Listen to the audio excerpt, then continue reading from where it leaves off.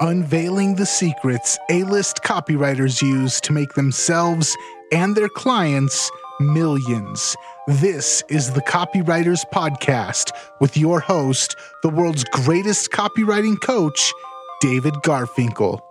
All right, welcome back to the Copywriters Podcast with your host, the world's greatest copywriting coach, David Garfinkel. David, how are you doing today? Good, Nathan. How are you? I am doing fantastic, and the conspiracy theory spider sense in me is tingling today. You know, our guest today has lived the kind of life most of us only see on TV and in movies. He's worked as a specialized contractor in Iraq for the U.S. Department of Defense in PSYOPs, which is in a way like the military version of persuasion or direct marketing.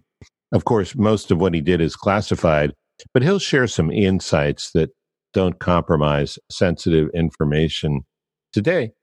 He's also worked at the heartbeat of world media as an editor for CNN, NBC, Sky, CNBC, and MTV. Our guest today is Christian Dixon. And these days, he's pursuing copywriting with a ferocity I only see in the most obsessed practitioners of the craft, which includes me and Nathan. We invited Christian to come on the show to talk about what he learned in his other professions that would be interesting insights for copywriters. And while this is not the most interesting insight, what I'm about to say is nonetheless important. And that is this: copy is powerful. You're responsible for how you use what you hear on this podcast. And most of the time, common sense is all you need. But if you make extreme claims, and if you're writing copy for offers in highly regulated industries like health, finance, and business opportunity, you may want to get a legal review after you write and before you start using your copy. My larger clients do this all the time. So, Christian, welcome. Glad to have you here. Thanks, guys. Really nice to be here finally. I've listened to your podcast for a couple of years at least now, so it's good to be sort of a guest on the show. Thank you. So, many-time listener, first-time guest. Absolutely, yeah. It's great. A surprise. And when you gave that introduction, I was thinking, who is this person that's on the show? Is that me?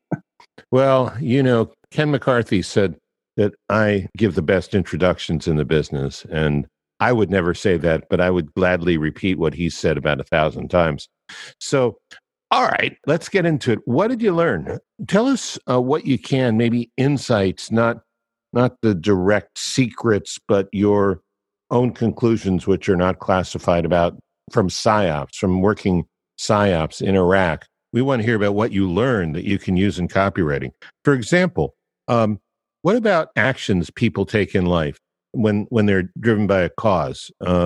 Did you notice, or did you learn in your training or in your experience? And maybe I'm talking about PSYOPs and the coalition forces. Maybe I'm talking about the insurgents, the jihadis. What did you learn about that? One of the first things I learned is that if you pay people, they do whatever you want, because literally, there was a lot of money floating around in the area, and a lot of the insurgents, it was so easy to recruit, because if one of your family members had been killed by an American soldier, then obviously you're going to want to kill the Americans. The other thing is, so the country was so poor, very war-stricken, that you're all basically put on a payroll by the insurgents. So you've basically got a job for them. You're being paid a decent number of dollars. Your grandmother, who's sick and probably would die, can get all the medication she wants. You get anything you want. So basically just the fact that, people can be bought like that, and they would then go on train people to be suicide bombers and things like that. It was just... so that's interesting. So the whole notion that this was a completely ideological situation gets wiped out when dollars start to appear. Oh, absolutely. I mean, it's quite surprising. You think that, it'd be the opposite. And I'm sure in certain situations that's very true. But you show people money that have nothing, and they'll do exactly what you want very quickly. Seems like a lot of copywriting, internet marketing is based indirectly on that same idea too. You know, a guy shows up with a rented Ferrari in his driveway. You're showing him money, say, you can be like me, just give me some money. And people go into a trance almost.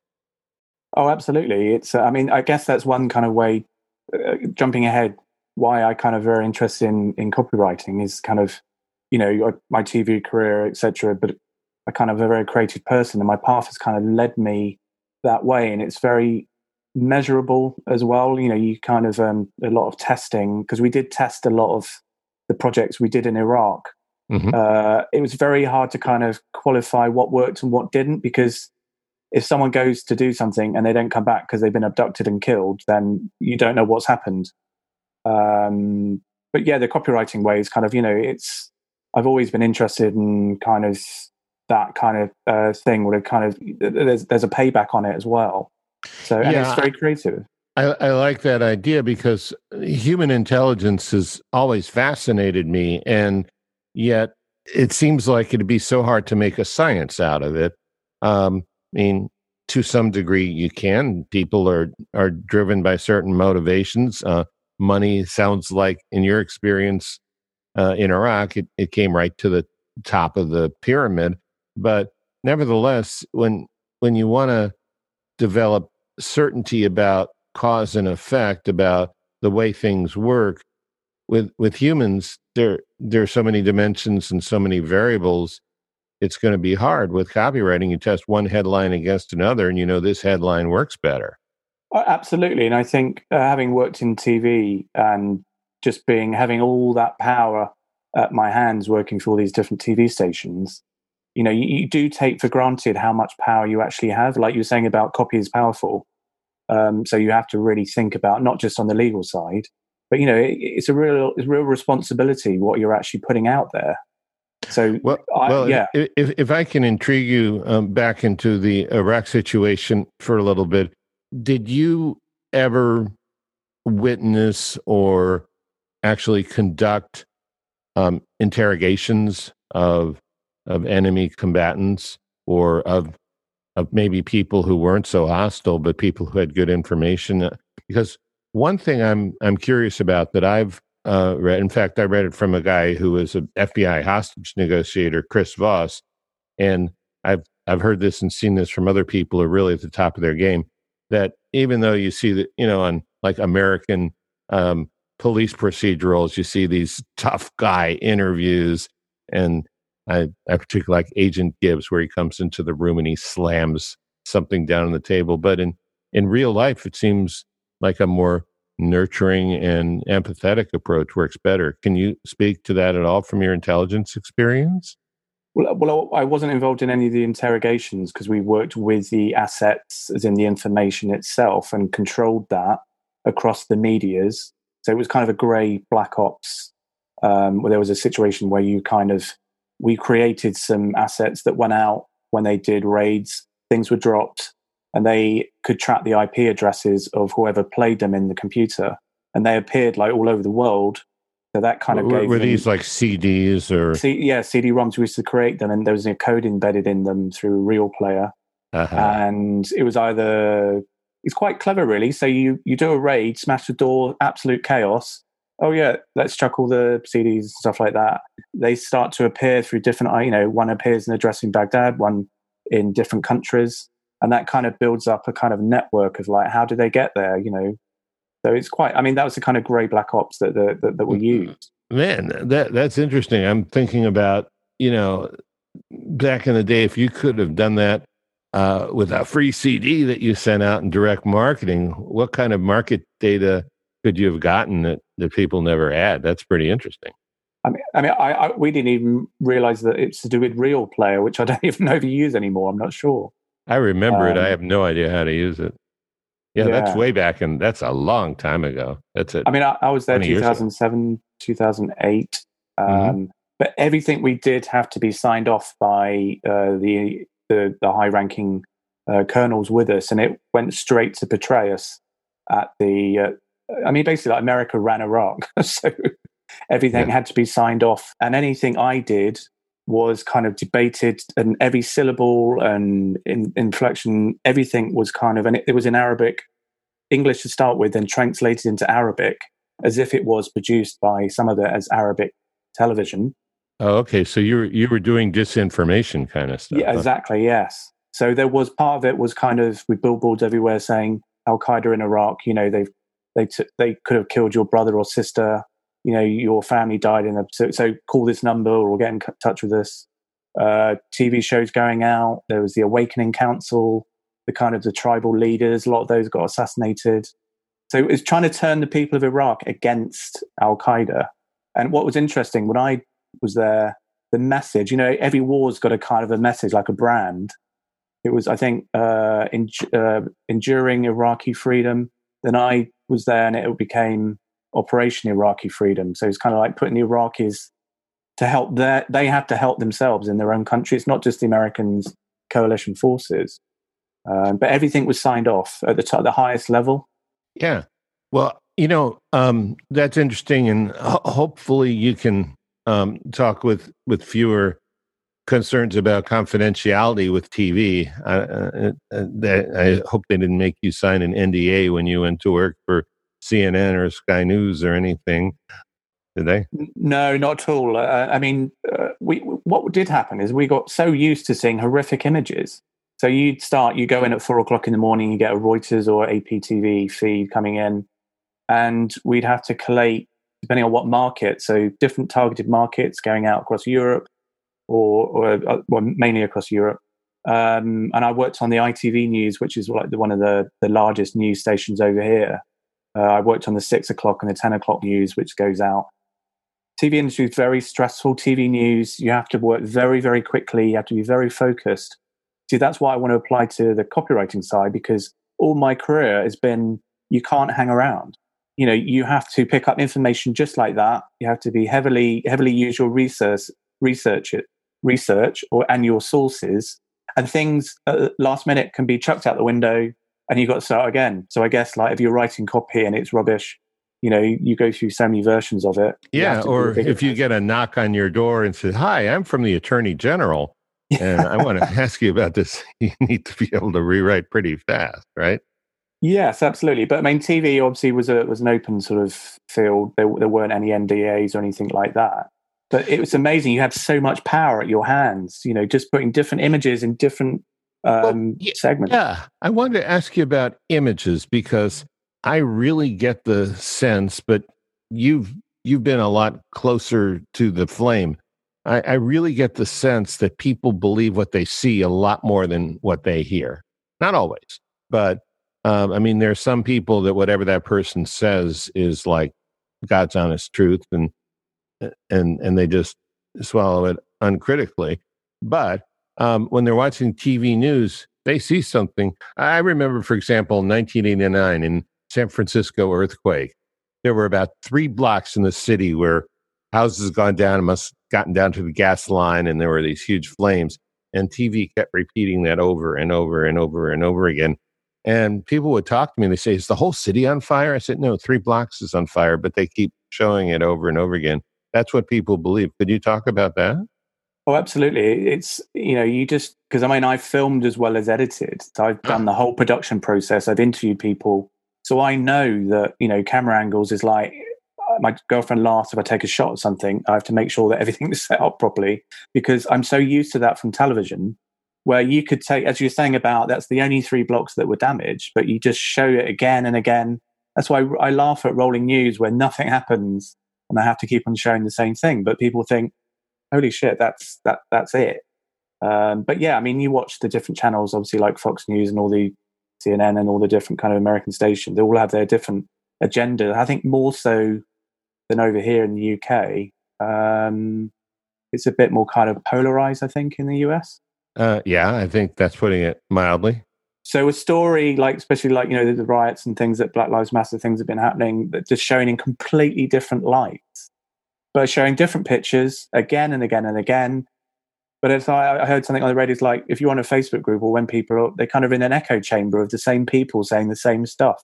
You don't really want to listen to someone's opinion that's different than yours, really. Not most people don't. No, I think that's changed. I think there used to be a lot of people who were willing to listen to other opinions because somehow it wasn't as personally dangerous. Somehow these days people actually feel it's dangerous. Maybe I'm making that up, but it certainly feels that way to me these days. It's weird. I mean, the world's a bit crazy at the moment, isn't it? It's kind of... It is. It's really crazy. I know we joke about what's going to happen, like murder hornets coming soon or whatever, things like that for 2021. Oh, murder hornets are so are so May 2020. You know, that's like very true. Yes, 6 weeks old. Well, they still might be there. We just haven't heard about them. All right. So one thing that has fascinated me for years, and this is especially since I studied screenwriting, but I think it's just as true and probably a lot more important with TV news, is sequence. That sequence seems to, like, you know, you never get the second chance to make a first impression. You also never get a second chance to initially set the frame. Whatever frame you set is the one that most people are going to look at what follows, and what order the things follow in is going to have a tremendous impact on the meaning they take from it. Do you agree? What do you think about that? Oh, absolutely. I mean, I'm so used to doing it, I don't even think about it now. But kind of, you know, you get your establishing shot and things. The other interesting thing is, as far as sequence of shots, is that, you know, when you often we cut down an interview, say you've got a politician or someone talking about a particular point, and then you would put cutaway shots on the top to reinforce what they're saying, and they are really powerful. Because they're saying this is happening, this is my opinion, this is the world, it's like this. And you choose those pictures and they really kind of magnify what they're saying.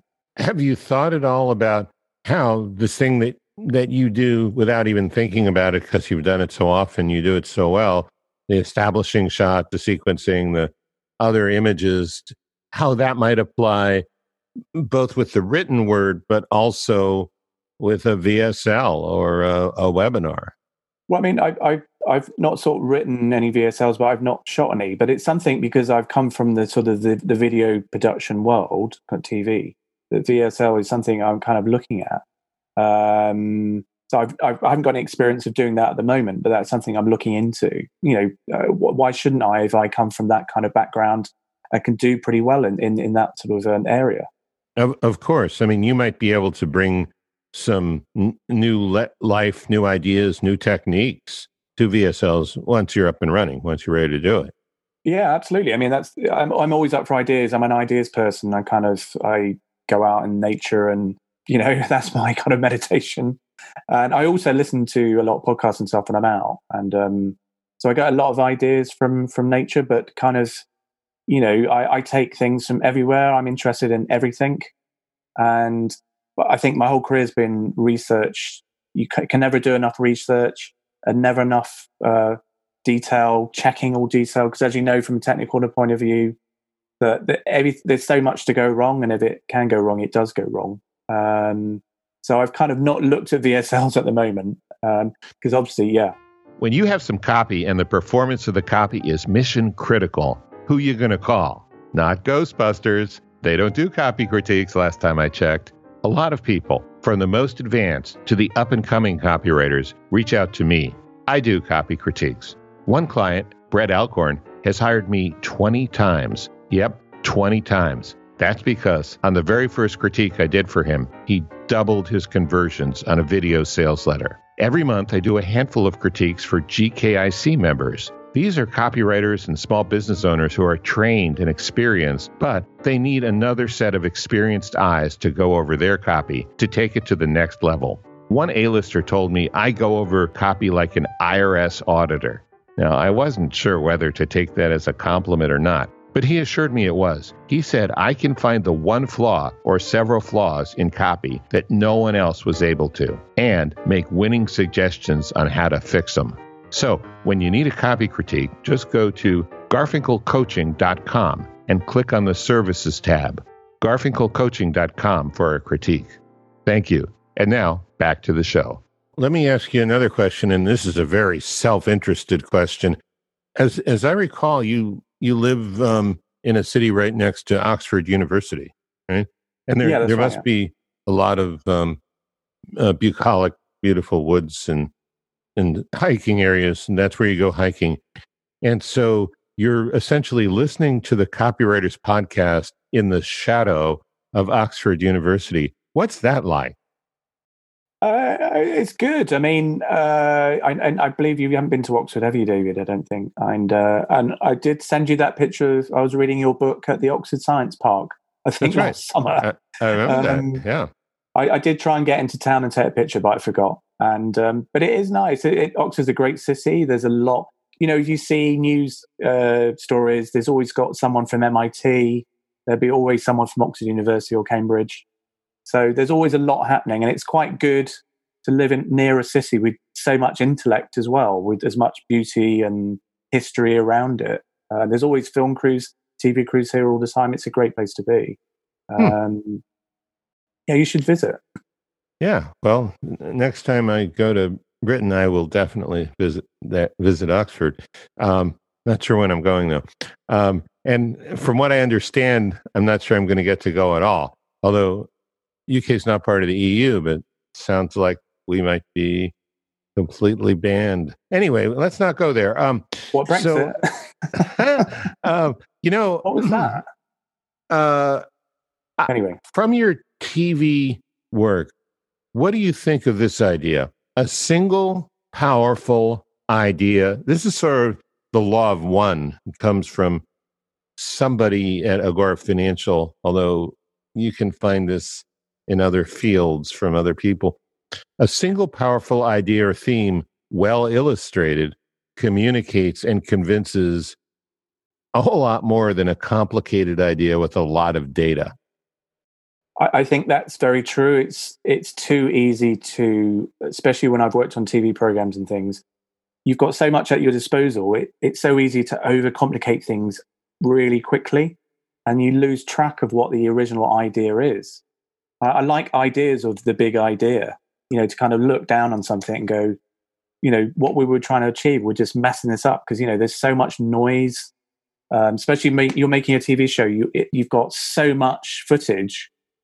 You can easily, unless you've got a plan, like you've done your research, you've got a plan, to lose sort of focus of what you actually want to achieve. So yeah, this whole thing about the one big idea. I mean, there's that book. I'm still reading it. Was it the one idea? Was it? It's the classic marketing book. One simple idea. I've got it. Oh, the one thing. That's it. Yes. The one thing. Yeah. I'm still reading it. My one thing to do is to read the one thing, but I keep on getting distracted by other books. That's easy to remember. The one thing is to read the one thing. Yeah. So the repetition in that. It's right up there. I believe you have. Yeah. Well, all right. Let's wrap this up with a final question, and then any pitch or invitation for people who want to reach out to you, or if you don't want to be talked to, that's fine too.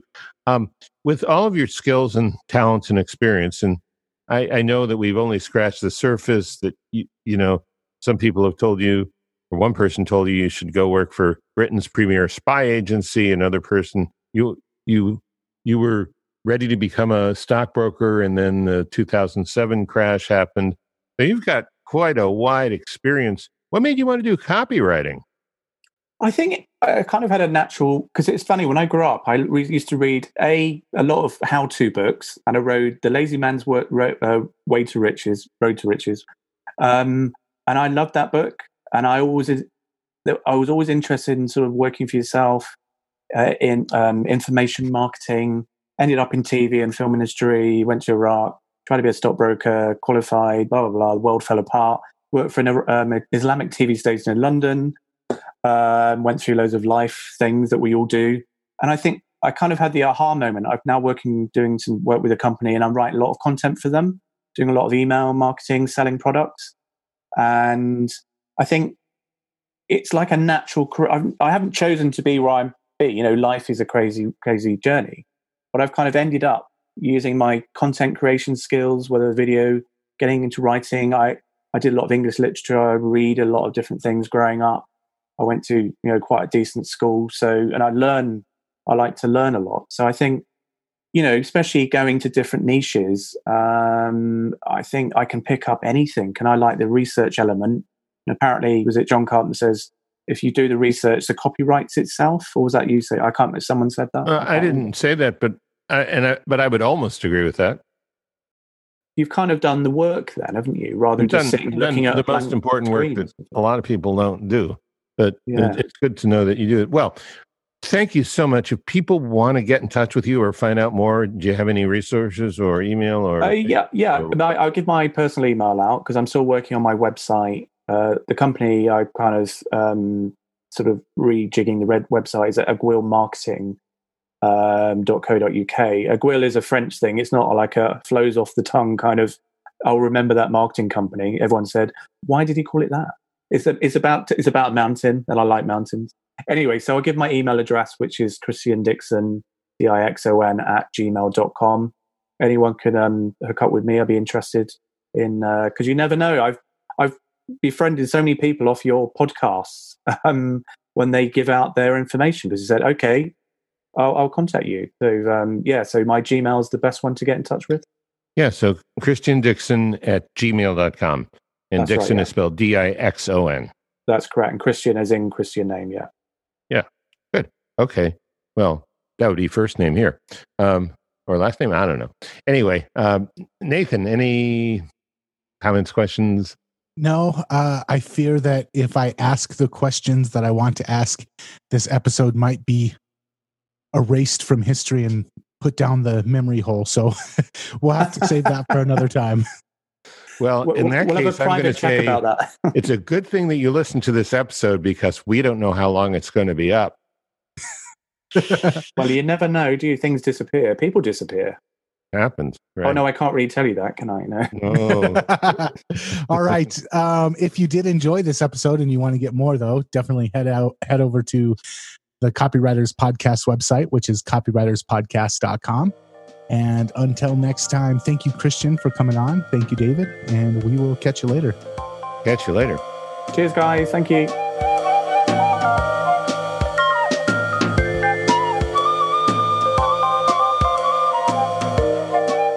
Before we go, a quick question.